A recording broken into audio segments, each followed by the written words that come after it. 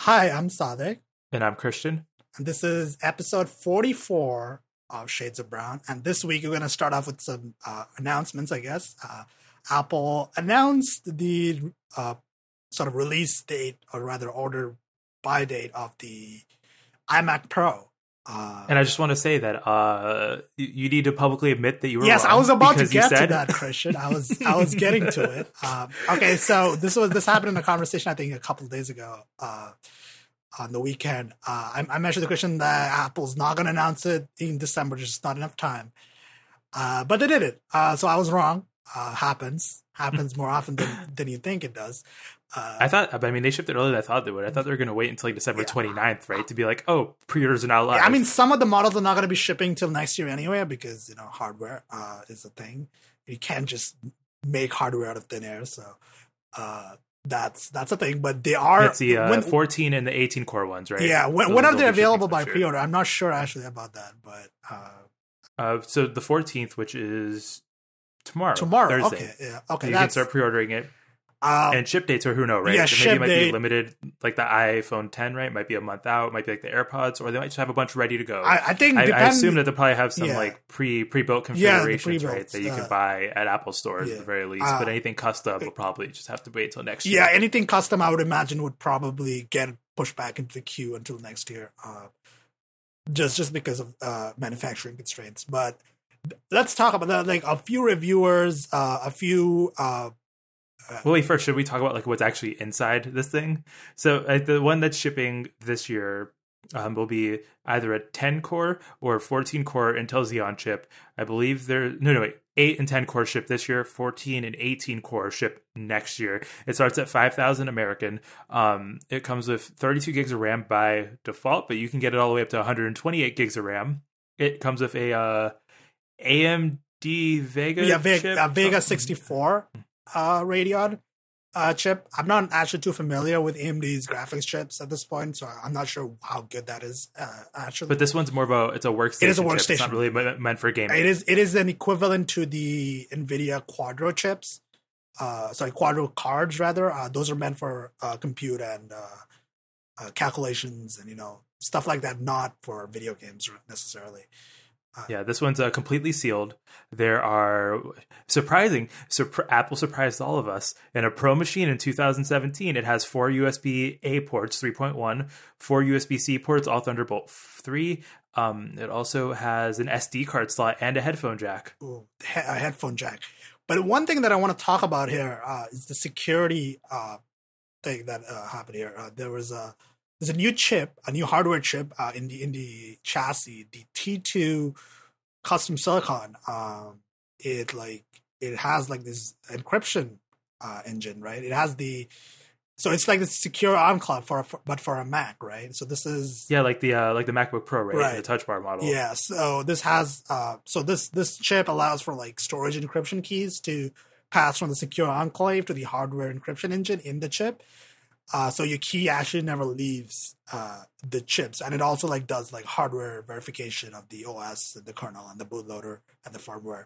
So this is like a complete chain of verification with a custom silicon chip, and that is pretty damn cool. If I do say so myself, that is extremely cool from an InfoSec perspective.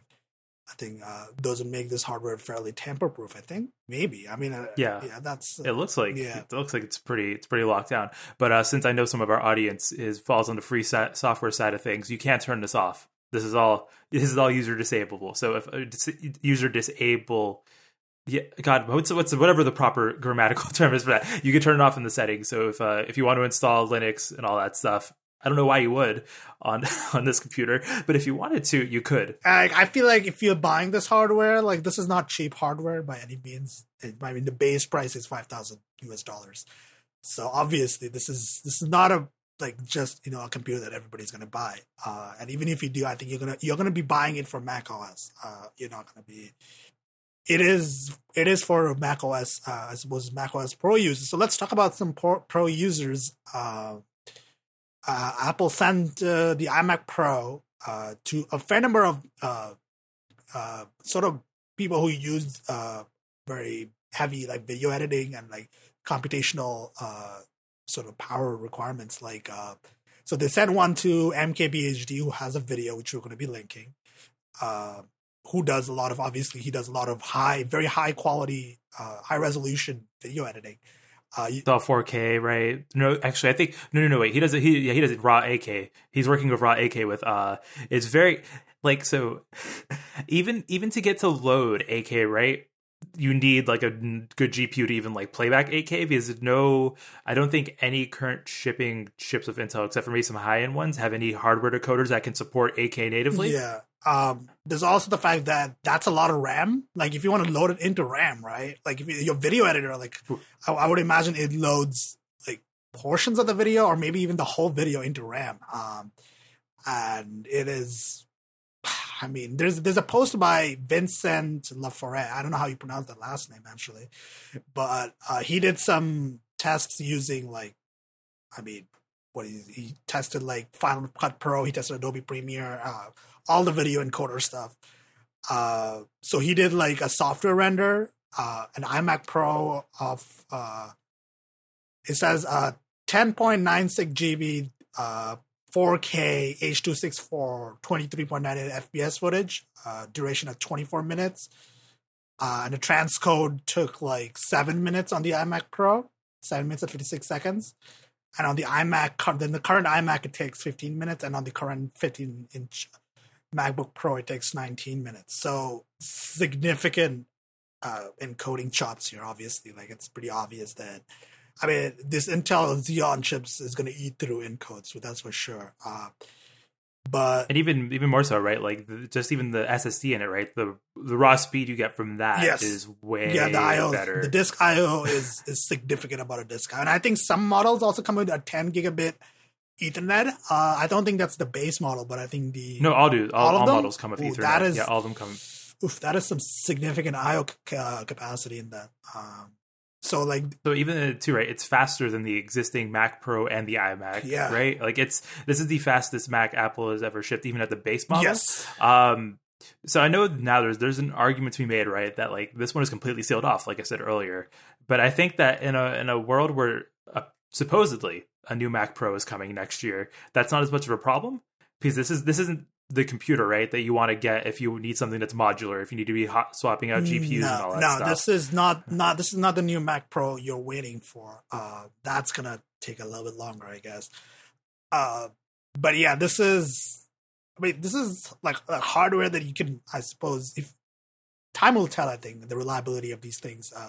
I'm still concerned about the cooling. Yeah, the cooling. Yes, I'm concerned about heat because these chips, these Xeon chips, are significant heat producers, and I imagine the GPU in there as well, the Vega 64 Radeon is also going to be very, very hot, or rather running hot when you do stuff like video encodes and like Xcode compilations and whatever else you do on a machine like this.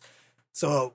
And more importantly, though, right, because this is Mac OS, if any of the software you use has not been updated to support Metal, right, you really are not going to see a huge gain, because all this GPU, all this fancy GPU stuff only really gets good when you start using Metal, and Apple's apps support it.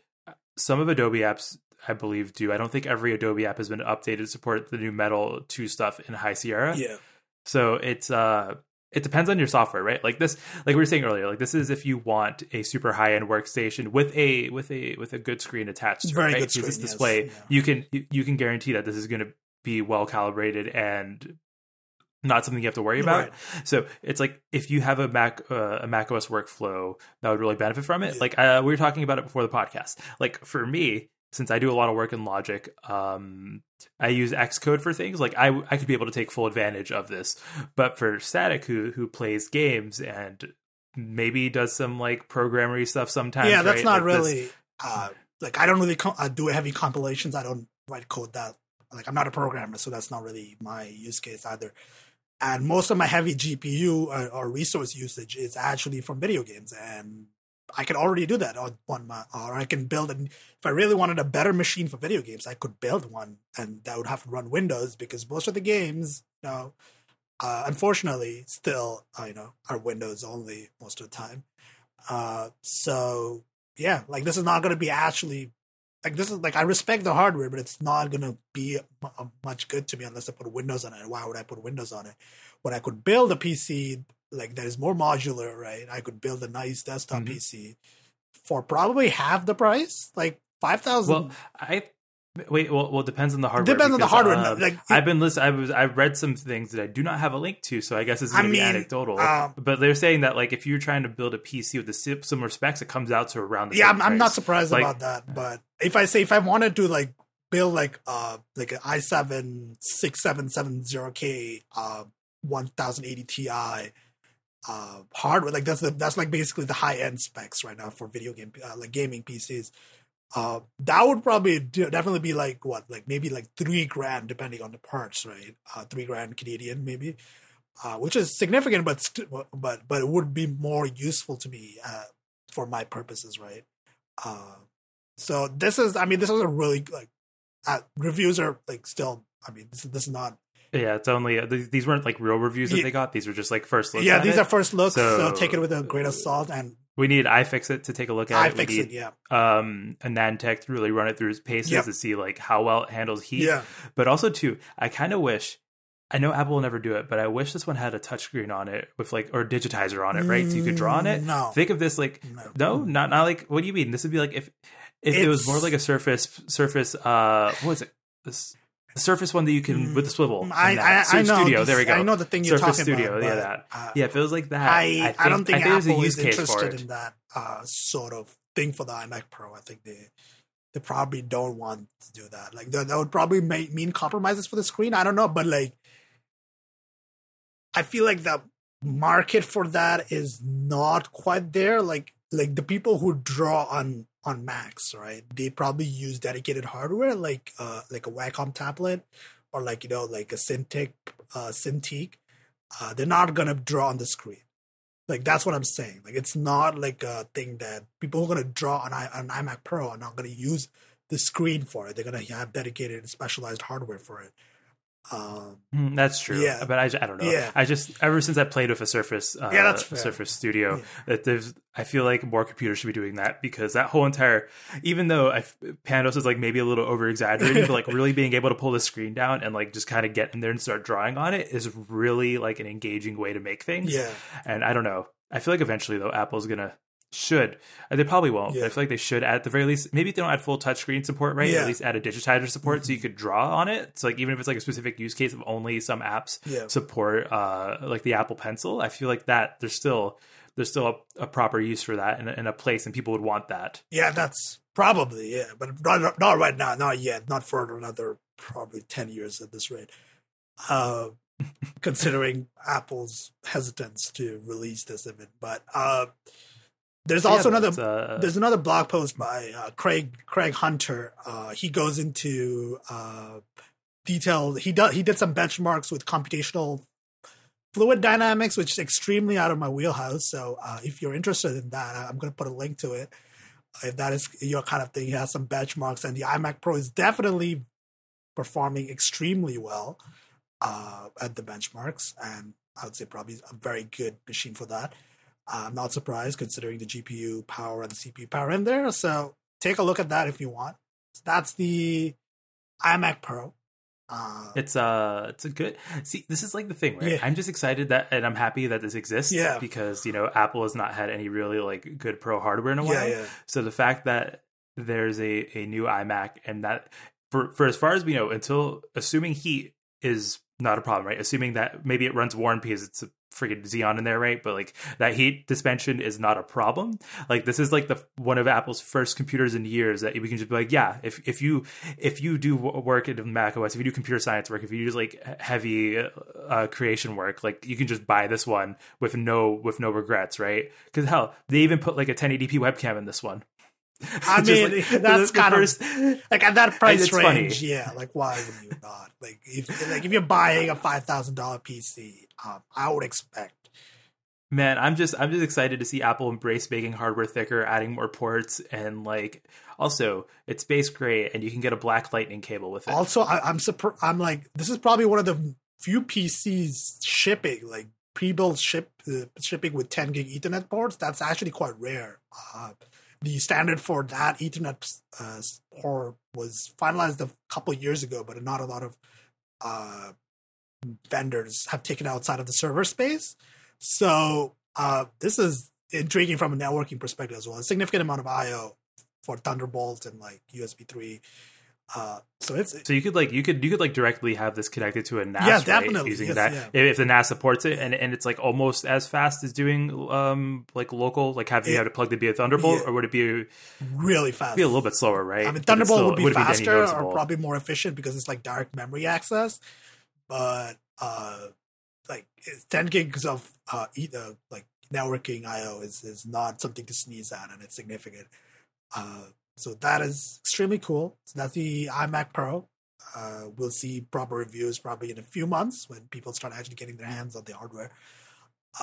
So next we're going to be talking about, we're coming back rather to Destiny 2, 3 months in, right? Christian, you played the new, what is it called? The new DLC? It's a Curse of Osiris. It's the new DLC, and we're talking about Destiny today because Bungie doesn't learn. Apparently, they keep making mistakes that they made with Destiny 1. But I guess I want to preface this by saying, before I go into the expansion and all that I feel like Bungie is obviously they're not interested in making a game that you play like an MMO. I think that's fair enough to say, right? Like I think at this point some of the blame lies at the community because they're trying to turn Destiny into a game that you only play. And I feel like A, that's maybe not a little bit healthy, but also B, that's like not really what they're going for. Like, so Bungie has some fault in that, and the community has some as well. Because if you play Destiny, you can kind of realize after a while that the game doesn't tell you that you specifically have like beaten it, right? It sort of keeps engaging you and trying to get you to come back to play it. But there's not enough content to support it, and how that content is tiered isn't it's not like once you beat the story, there's a hard plateau that says you need to do X, Y, and Z to move up to the next tier, right? And then you get into like the real end game.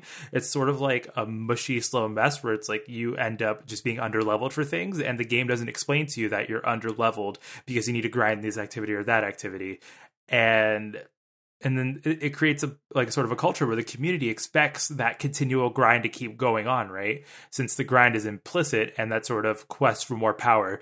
But once you reach the top, it plateaus so much that there is no ascension, right? Like this is even before you reach max light level, right? If you're power level, if you're at like, I think the current cap is 340. If you're at like 335, like to get those extra 5, it's so many hours you're putting into it. And there isn't enough content to support it, and with what they're doing with the content that they have, they're gating folks out of it, and they're making it more difficult for people to get into it, right? Because even excluding the fact that raids don't have matchmaking, it's still like you need the new DLC if you want to play any of the end game activities now, for reasons that it's an artificial limit, right? It's not like any of this end game activity is a part of the new expansion. There wasn't a new raid or anything like that. They launched a new mode for the raid, but the entire hard mode of the raid, which would get you that final bit of gear, is being locked off, and that's why people are upset at Bungie, which is understandable. They reverse course on it, but it's still right. It's like, is Destiny a game that you should only play? No, like that hard no. I feel like 150 at the most is like maybe the amount of hours you should get out of it. Like maybe if you and your friends are playing it, just have a good time with each other, sure. But it's not like World of Warcraft, right? It's not like once you beat the main game, you can start a new alt and have a wildly different experience. Destiny doesn't zone like that. Destiny has a linear story that stays the same regardless of whatever type of character you play. Destiny has one raid. Destiny doesn't have cycling dungeons, really, like how WoW has Mythic and all that sort of fancy stuff, or daily quests. Destiny only has Destiny does have like daily quests and like weekly goals, right? But the rewards they give you are useless. In World of Warcraft, if you beat you do your daily missions and all that stuff, you can get things that you can use for other characters. You can get things that you can use to help build up your current character. In Destiny, you get legendary marks, or you get experience to put forward to the Vanguard or another faction, where you maybe after a while might get a bundle, like a loot box, right? Like that's a problem. You keep grinding to get loot boxes, or you keep grinding to get higher power. But the only way to get higher power is to grind your way through. Like it slows too much, right? Like there's a curve in most games. Like lower level power ascension super quick, but the higher you get, it slows down just to keep you engaged. But Destiny stretches out too much at the further end, so it just feels like this continuous grind. That's not fun. Which is really weird because at the end of Destiny 1, right, you had so many ways of getting to the top level. Like you didn't have to do just the raid or just the end game PvP mode. In Destiny 1, it was Iron Banner. They even made the arena mode, Prison of Elders, do it. There's of course Trials, which is in Destiny 2. There was the raid, but at the same time, Bungie also brought back old raids and all that, right? So it wasn't just one raid you had to do. There's multiple raids you could do that would bring you there, and daily missions would get you there too, right? You could use daily quests and such. But in Destiny 2, if you grind dailies and all that stuff, there's a hard lock. It won't get you that end game gear. So it's strange. I feel like I know what Bungie's trying to do, right? They're trying to balance the game out so that people aren't ascending too quickly, so they don't say they're bored. So, right, like I feel like there's probably like an internal time frame, like of how they decide what percentile, like how slow the ascension is, and they probably time it so where for most people they will get there before, like they'll get to the just about the top level right before the new content drops. But that's not really working out in practice because the most vocal community members probably have like 3 characters and play this game so much that I don't know. I feel like that's what I'm saying, right? Part of it's, I think, it's the community's fault because maybe you shouldn't put this many hours into the game because it doesn't have enough content to support that kind of play style. But at the same time, Bungie isn't doing as clear of a job communicating with it, but Bungie also keeps, every time it's happened, Bungie's is like, oh, we're going to have better communication. And I feel like people should stop giving them a pass because the amount of times I've heard the words, we don't communicate well out of Bungie's mouth have like, I don't know. There's the taking cake thing where you throw your money at the screen. Remember that one? There's when Eververse first came out, there was the launch fiasco. And now with Destiny 2, it's like what Bungie clearly is fucking up. Yeah, I think there's this editorial on Ars Technica titled 3 months in Destiny 2, and it has a quality of life problem. And I think it makes a lot of the same points you make, how like it's the game wants you to do something else and it does another thing, and like the rewards are not good. And like the conclusion to this post is sort of what he alluded to when he said the community, I think some of the community anyway, is sort of a problem, sort of a bad thing for the game even long term. It's like end game players might need to find what the game doesn't actually offer, a place to stop, which is like that's the thing, like the game keeps trying, like game keeps you in that loop, but it doesn't break it. And I feel like that is actually more harmful to the game than more people wanting to grind and like how much do you want to grind? Like play something else. Honestly, I feel like this is sort of weirdly, like I feel like maybe I'm siding with Bungie here, but not really. I think Bungie is also in a hard spot here. I think Bungie can't really balance the game both for the extreme hardcore and for the most of the people who don't play hardcore, right? Who played Destiny when it first came out and probably pick it up again for the expansions and then put it back down, right? They're not gonna be like grinding out raids and like for exotic gear and like whatnot. Like that's not like the majority of the play base. And like, what are you gonna optimize for? Like you can't have both. You can't optimize for both. I think that's the problem here. I mean, yeah, Destiny 1, right? Destiny 1, by the end of Destiny 1, they optimized for the hardcore power users because that's all they had left, right? So that's why everyone keeps saying Destiny 1 was in a better state. Destiny was in a better state if you had 3 characters and you raided all the time. Right. Or if you consistently wanted to get those challenging modes. That's how Destiny 1 was better. Yeah. I don't think Destiny 1 was any better for any light players, and Destiny 2 probably is a bit more cohesive. Yeah, I feel like when I finished Destiny 2, or rather finished as in like I got bored with it, like I felt like I'm not a hardcore Destiny player, so I have one character.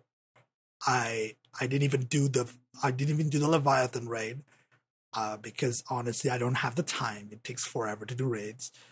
Well, the thing about the raid 2 is, right, just so it's probably because of our social circle, right? Yeah. Like I just don't want to use Reddit. I don't want to use Reddit to find randoms to play with. Yeah, like the problem also is a few compounding problems. Like I play on, Christian also plays on Xbox One. and there's just not as many people playing Destiny 2 on Xbox One. I mean, it's not a significant amount overlap in social circles. So like it's hard to get a full fire team together to do a raid, and like everybody has different schedules, like everybody's busy with various things, and it's nobody's fault that we can't get together. It's just the thing, right? Like it's hard to get people together to do their end game content. And like I don't really want to do it with randoms either, because it could be like a frustrating experience, right? Like it could go good, it could go very good, or it could go very bad, right? Like that's like the guided games thing, like is interesting, but I don't really want to spend like a couple hours trying to do that and then fail, right? Like at the last moment or something, because like the group fell apart. Yeah, this is the best thing though, right? Because Destiny 1, as I said earlier, right? Me and you could just do Prison of Elders by ourselves. Maybe it might be harder because we don't have a third person, or maybe you can try and find one more person, but that's so much a like less of a daunting task than trying to find a group of 5 other people to raid with, and hopefully, just hope that someone isn't an abusive dick. Yeah, like it's like the significant like sort of requirements you need for the raids. Like, yeah, I just don't have that sort of time, or like I don't want to go into LFG groups and like Discord servers or like subreddits to find people. And like the PvP mode too, right? Yeah. So this really isn't about the quality of life stuff, but I just want to point out that with Curse of Osiris, Bungie broke the Crucible by releasing a gun. They released an exotic, and this is a random drop one. This isn't one that you get through a quest. That would be like a one-hit kill. Yeah. So if anyone had it in Crucible, you just like would instant die. And it's like a little laser beam, and it was like a special weapon too. So it wasn't gated with ammo, right? It wasn't like only if when someone got the ammo drop, they'd be super baller with this. No, and I don't know how they didn't catch that. But also the best part about it is like, oh, well, we'll just make Xur sell it, and then I'm like, that's not a solution. Like, yes, while you fix the bug, you should have gave everyone in the game that weapon, right? Yeah. Because if Xur only sells it, the only people who got that gun were end game players. Yeah. People who beat the main story and have the currency that you can only unlock once you beat the main story to get it. If I'm a new player picking up Destiny today, right? Because I heard this new expansion's out. Oh, and I haven't picked it up yet, or I'm getting it for Christmas or whatever holiday thing, right? You open it up, you go into the Crucible, and what? You're just dying instantly, and you don't know why. Yeah. You're just going to stop playing the game, right? It's not a good time for anybody involved. Like honestly, this is like I'm bored with this. I'm not tempted to go back and get Curse of Osiris right now. Like I'm not. It's not actually. I'm playing other games right now, and it's not interesting. I mean, I only picked it up because the story content. I still think the story content's good. I do like. So here's the review of Curse of Osiris. 20 minutes into this, Curse of Osiris, I actually think it has a really great story. It adds some interesting beats. As far as Destiny can, I've given up on Bungie closing any loose threads from Destiny 1. I guess at this point, it's better just forget they ever existed, because we have no time to explain. And I will forever make that joke, and you can't stop me. I'm not logging off. but right, it's just. It was good for the story content. I think them bringing back heroic strikes and all that is good, because I still think Destiny probably should have another year in the oven, Destiny 2, before it launched. Yeah. Just because of how much stuff they didn't re-add from the first game on launch, especially like a private modes and stuff like that. So Bungie has put out a time frame. They've put out a public release schedule. The game's going to get better, but for fuck's sake, in 2018, can we stop having companies ship games that aren't ready? I mean, like that's the problem. Yeah. It's like as much as I love Halo 5, that game was not great when it launched. No. It only got good a year and a half in. Yeah. And like how you can't convince people of that, right? Like this is the same thing. Like even from like software releases, right? Like I can only now start recommending iOS 11 to people because they fixed all those silly bugs. Yeah. Like stop. No one is going to get mad if you delay a game because it's not ready. Like, I don't know. This has nothing to do with Bungie. This has nothing to do with like Destiny, but it's like more of a cultural thing where people keep shipping things when they're not done. And like there are various like I'm gonna say like there's various constraints to development that are not always apparent that would really like result in like earlier releases that would perhaps be good, right? Like because maybe. Often these things are like publishers put hard requirements for release, right? Because the publisher is also spending money, right? And they want a return on it. So, there's this capitalism things going on. there's a lot of other constraints happening, a lot of things happening that we don't actually see behind the scenes. So I'm not always eager to blame companies for releasing something before the time. But this is a trend in the AAA video game space, I feel, more than anything else, where it's less excusable. I guess because the AAA video game space has a lot of money. It just feels like you're getting cheated of these games that are like released in like half finished states and like not and finished like a couple years down the line. So yeah, that's a problem that I don't think is going to get solved in 2018. It's a more cultural endemic sort of thing. Yeah, it's hopefully because of the loot boxing too, right? Like you remember the news about how once you reached like Bungie would only give you a certain amount of levels that you gain, that you would so I guess I'll explain this more properly. In Destiny 2, once you reach level 20 and you start you reach the level cap, and every time you earn a new level, you'll keep leveling up, right? But every time you earn a new level per se, you get a loot box. And after you get like 2 or 3 levels in a week, they dramatically slow the XP needed to XP that you gain, and they increase the amount of XP needed to earn a new level, so you can't grind loot boxes. And the only reason this exists is to get people to buy more Destiny Silver. Yeah, to buy the microtransactions in the game Destiny Silver, as Christian mentioned, to get more bright engrams. Yeah, so capitalism, late stage capitalism here. It sucks. It really does suck. It makes the game worse. It is noticeable. It does affect the game. It does affect how you play the game. It will affect the game continuously. As much as it's there, the only way to not affect the game is to remove it, and it's not going to go away. Like AAA video game companies are way too greedy right now, without any significant regulation in the horizon. They're going to continue being greedy sons of bitches. So that's is the solution just to stop buying them? Like, this is a genuine question. Yes, I mean, if you like, the thing is, it's not as easy to say that because these are indeed AAA video game titles and are marketed heavily and are popular and will sell a lot of copies regardless of any boycott, right?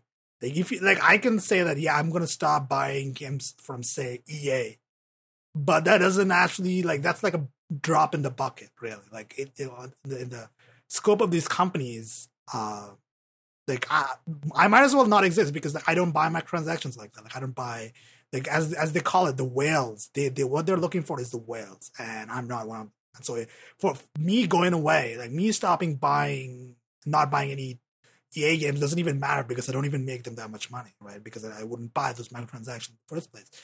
So like, how much does it actually matter for like your boycott? Like, I think a boycott is a reasonable thing to do, a moral thing to do, but like, I don't think it has a significant impact because it's not gonna be a significant percentage of the people who are gonna be buying these various games. Like, not all of these people who are buying these games are aware of the loot box issues. They might be tangentially aware of it, but they might not even care, right? Like, that's the thing. Like, these games are mass market and mass appeal, so it's a bigger problem than just gamers boycotting video games. So that's my thought on boycotting AAA. I guess we just have like we let the Reddit outrages keep going because that's the only reason EA walked back Battlefront, right? I mean, they did, yes. That got government attention. I think it got significant press attention, and I think that's the only time these AAA publishers will bend, right? Because bad PR is not what they want, and I don't think that was a win either. As Jim Sterling mentioned, it was just EA PR just like sort of like trying to control the fire until it burns out, right? Because these things do burn out. People do get tired of outrage. Outrage is exhausting. So like people are gonna, like, some people are gonna forget about it and it's gonna die down and then they're gonna do it again, right? It's like a cycle. But hopefully the pressure keeps up. I think the pressure from governments, pressure from the press, I think is critical here. The press is, I think, more important here than anything else. If the press keeps talking about it, if reviews keep mentioning the shitty loot boxes, I think the video game industry will be forced by anything like Like just for the cause of good PR, they're going to be forced to reconsider their business practices. Hopefully, that's hope. I mean, and I guess at this point, right? If it's just like if the end result from this is that they charge more for games, I think that's not even that much of a problem, right? Yeah. Like I think because what's the whole reason they keep saying loot boxes have to be a thing is because apparently people like paying for content that makes them not play the game as much, which has always been a weird thing, right? Jim Sterling had a video on it where like one of the arguments for Shadow of Mordor was like, oh, it's just a way to make the game go by quicker so you don't play it as much, which has lots of holes in it and doesn't exactly make sense because you buy a game to play. Let's not go too deep into this because I feel like we have already done this topic a couple of weeks ago, I think. And there's a few Jim Sterling videos on it if you're interested in further research and further commentary on loot boxes. I promise you, this topic won't become like the hamburger menu discourse. Oh god, yeah, it's not going to become that, but it is a concern because we are talking about video games. The next topic on the list is more positive. We're gonna be talking about this is the time of the year when you do games of the year lists. With a slight variation on our part, it's going to be games of the year which we played and not necessarily that came out in 2017. That's I think I've said this one before on the podcast, but like a YouTuber I follow has always said, right, that like games that I have yet to play are new games to me. Right. So that's how I take it. Because also too, I own an Xbox, so no games came out this year. I mean, no exclusive games came out. Right. That is also a thing. But, yeah, except for Forza Motorsport Loot Box 7. Okay, I'm gonna start off with my list. Of games. I'm going to just list the games and then I'm going to talk about them one by one. First, these are in no particular order. These are just the games. Nier Automata, Horizon Zero Dawn, Assassin's Creed Origins, Mass Effect Andromeda, and the Uncharted series. So I'm going to start off with Nier Automata. I've talked about this game on the podcast before. It's been a while. This game came out in the beginning of the year. So beginning of the year, yeah. And this game is, how do I describe it? It's like an existential crisis in a game, and playing it is like you're gonna be crying and laughing, and it's all sorts of emotions, all sorts of world design stuff going on. It's all sorts of interesting little Easter eggs, and it's a good game. Like, I recommend you read the reviews for it because I'm not even doing it justice by describing it right now. The music is amazing. The gameplay is fantastic. There's a lot of like cool gameplay mechanics that are extremely. I hope other games pick it up. So that's Nier Automata. It's available for PS4 and PC. I recommend the PS4 version still because I hear the PC version is still buggy. And I would recommend it. So I bought it on PS4 just because at launch the PC version was extremely buggy. I decided to go with the PS4 version. So that's Nier Automata. Go check it out. Go read reviews because it might be your kind of game. The second game on the list, Horizon Zero Dawn. My most favorite open world game this year. This game was a PS4 exclusive developed by, who was it? It's the same studio that did Killzone, I think. And I think they did this game as well. They're like a Sony-owned studio, which makes sense since it is a first-party exclusive. And my God, the environment in this game, the world design, the character design, the combat, the mechanics, the open world sort of tropes that they sort of changed a little bit. And I feel like it's a really good open world game. If you have a PS4 and you like open world games, go pick this up. I picked up a PS4 Pro just for this game. Honestly, like this was a fucking really good video game. 10 out of 10. And I like finished it, and I got the platinum trophy for it, which is extremely rare. I never do that. There's also like new expansion content for it, which I haven't picked up yet, but I probably will after I finish some other games. It's just very good. Like I'm glad to see like and this has. And coming back to a loot boxes topic, it doesn't have loot boxes. No loot boxes. No microtransactions. It's a single player video game that you can enjoy without microtransactions. How novel. So yeah, go pick up Horizon Zero Dawn if you like open world games and have a PS4. The next one, as many people might know, or you might know, Assassin's Creed is a long time sort of favorite series for me, and I played all the mainline games, and I can say that Assassin's Creed Origins is one of my favorite like revisiting of the series. Like Ubisoft took a year off for Assassin's Creed, and it really shows. Like the game has a lot of care into it. The world is amazing and beautiful. It's set in obviously in Ptolemaic Egypt, ancient Egypt, a certain period in its history, which is critical to the story. And the main character, Bayek, is extremely likable. He's one of the better protagonists. I haven't liked a protagonist this good since Ezio. And all the open world mechanics are very good. The eagle you have as a pet is extremely also very good. Just a very good, another good open world game. And it's just, like, I enjoyed it a lot. I finished it recently, and I put out 70 hours into it, which is pretty damn good. I got the end game gear and whatnot. So Assassin's Creed Origins, 2, and Horizon Zero Dawn, open world games of the year. Next one, I suppose this is more of an honorable mention more than an actual game of the year. Mass Effect Andromeda is I enjoyed it a lot. I picked it up on sale this year. It also came out this year and it was already heavily discounted. There was a bunch of controversy surrounding it regarding its animation quality. But animation quality aside, I thought the story was fairly intriguing. The characters you meet, these sort of stories to tell, the world that they build in Andromeda is very intriguing. So it's the first Mass Effect game I played, and I see sort of the appeal of these BioWare RPGs for people, and I'm glad that I played it.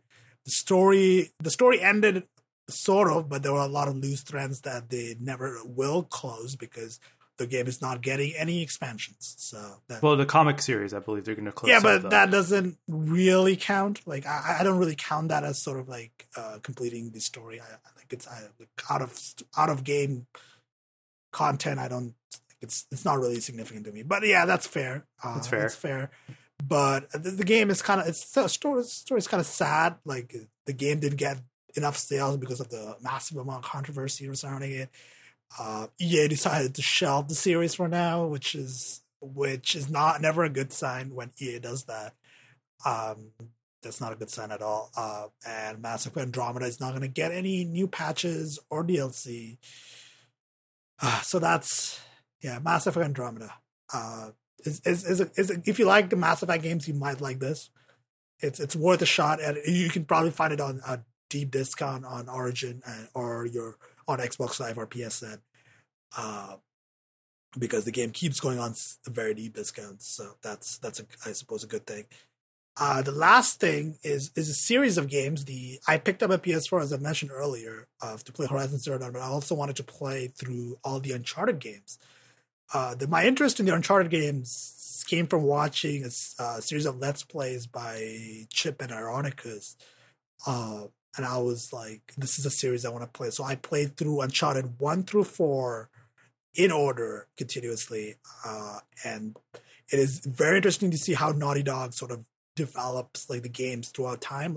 Uncharted 1 was very rough, and you could start and then Uncharted 2 you could see the sort of the rough edges being smoothed out, and then Uncharted 3 is really good. And Uncharted 4 is a masterpiece of what they did. They polished every edge, they polished every rough, and it's such a good game. The stories are kind of campy and they're full of tropes, but I enjoyed them nonetheless. And it's worth a shot. If you have a PS4 and you haven't picked up Uncharted and you like those kind of linear sort of story-driven action adventure games, give it a shot. You could probably find the Uncharted collection for discounted this Christmas, or probably at your game store. So those are my games. A fairly good list, I think. A lot of exclusives, I feel like, but that's just how it is. Christian, you wanna do your list? All right, so my list is considerably shorter because I really didn't pick up that many new games this year. For better or worse, I keep playing Halo 5 because I like it, but I'm not going to talk about it because I've talked about it all the time. But where I talk about it all the time, rather. But so also Statics. This is not going to be in any particular order, but a game I want to put on there is Halo Wars 2. Now, what I really enjoyed Halo Wars 2 because it is it's a console RTS, which is very rare. RTSs in general are a rare breed nowadays, and so having a console one that it was a Play Anywhere title, right? So it's also on PC, and it's more Halo, right? A bit of a stan. But real talk though, the story in it was great. The DLC campaigns they've released so far have been really interesting. The fact that they brought back the flood is something that I do not know how to feel about. Not really a spoiler because it's all the advertising for that DLC expansion is that the flood was coming back, but the gameplay was great. The art style was really good too. It was a mix of the Halo 5 aesthetic with more of the Halo 2 aesthetic, right? So like a little blocky, but they went back to more of that shiny and rounded armor set that you had in Halo 2, which I thought was a really interesting choice. And it's just more world building. And I like stories that don't involve the Master Chief because I think that he's a bit of an overplayed character, even though obviously he's a selling point, he's the main marketing definitely plot that 343 uses. But I think that side stories are interesting. And the gameplay was just fun. I have not played multiplayer in as much as I should. I played a little bit of Blitz, which is sort of like a card-based mode where like you get a deck of units you can deploy, and the matches are shorter. That's been a lot of fun. In general, I think it was a small kind of release that I got a lot of enjoyment out of, which is I think going to be my theme really. Because next up after that is Monument Valley 2, and so. This is an iOS and Android game. It launched back in June, I believe, or July, sometime around WWDC. And the thing that I really liked about this game is that they took what made Monument Valley 1 great, and they really expanded it, right? Like the game was longer. The game had... So the story in this one was... There's more of a story than there was in Monument Valley 1. Right.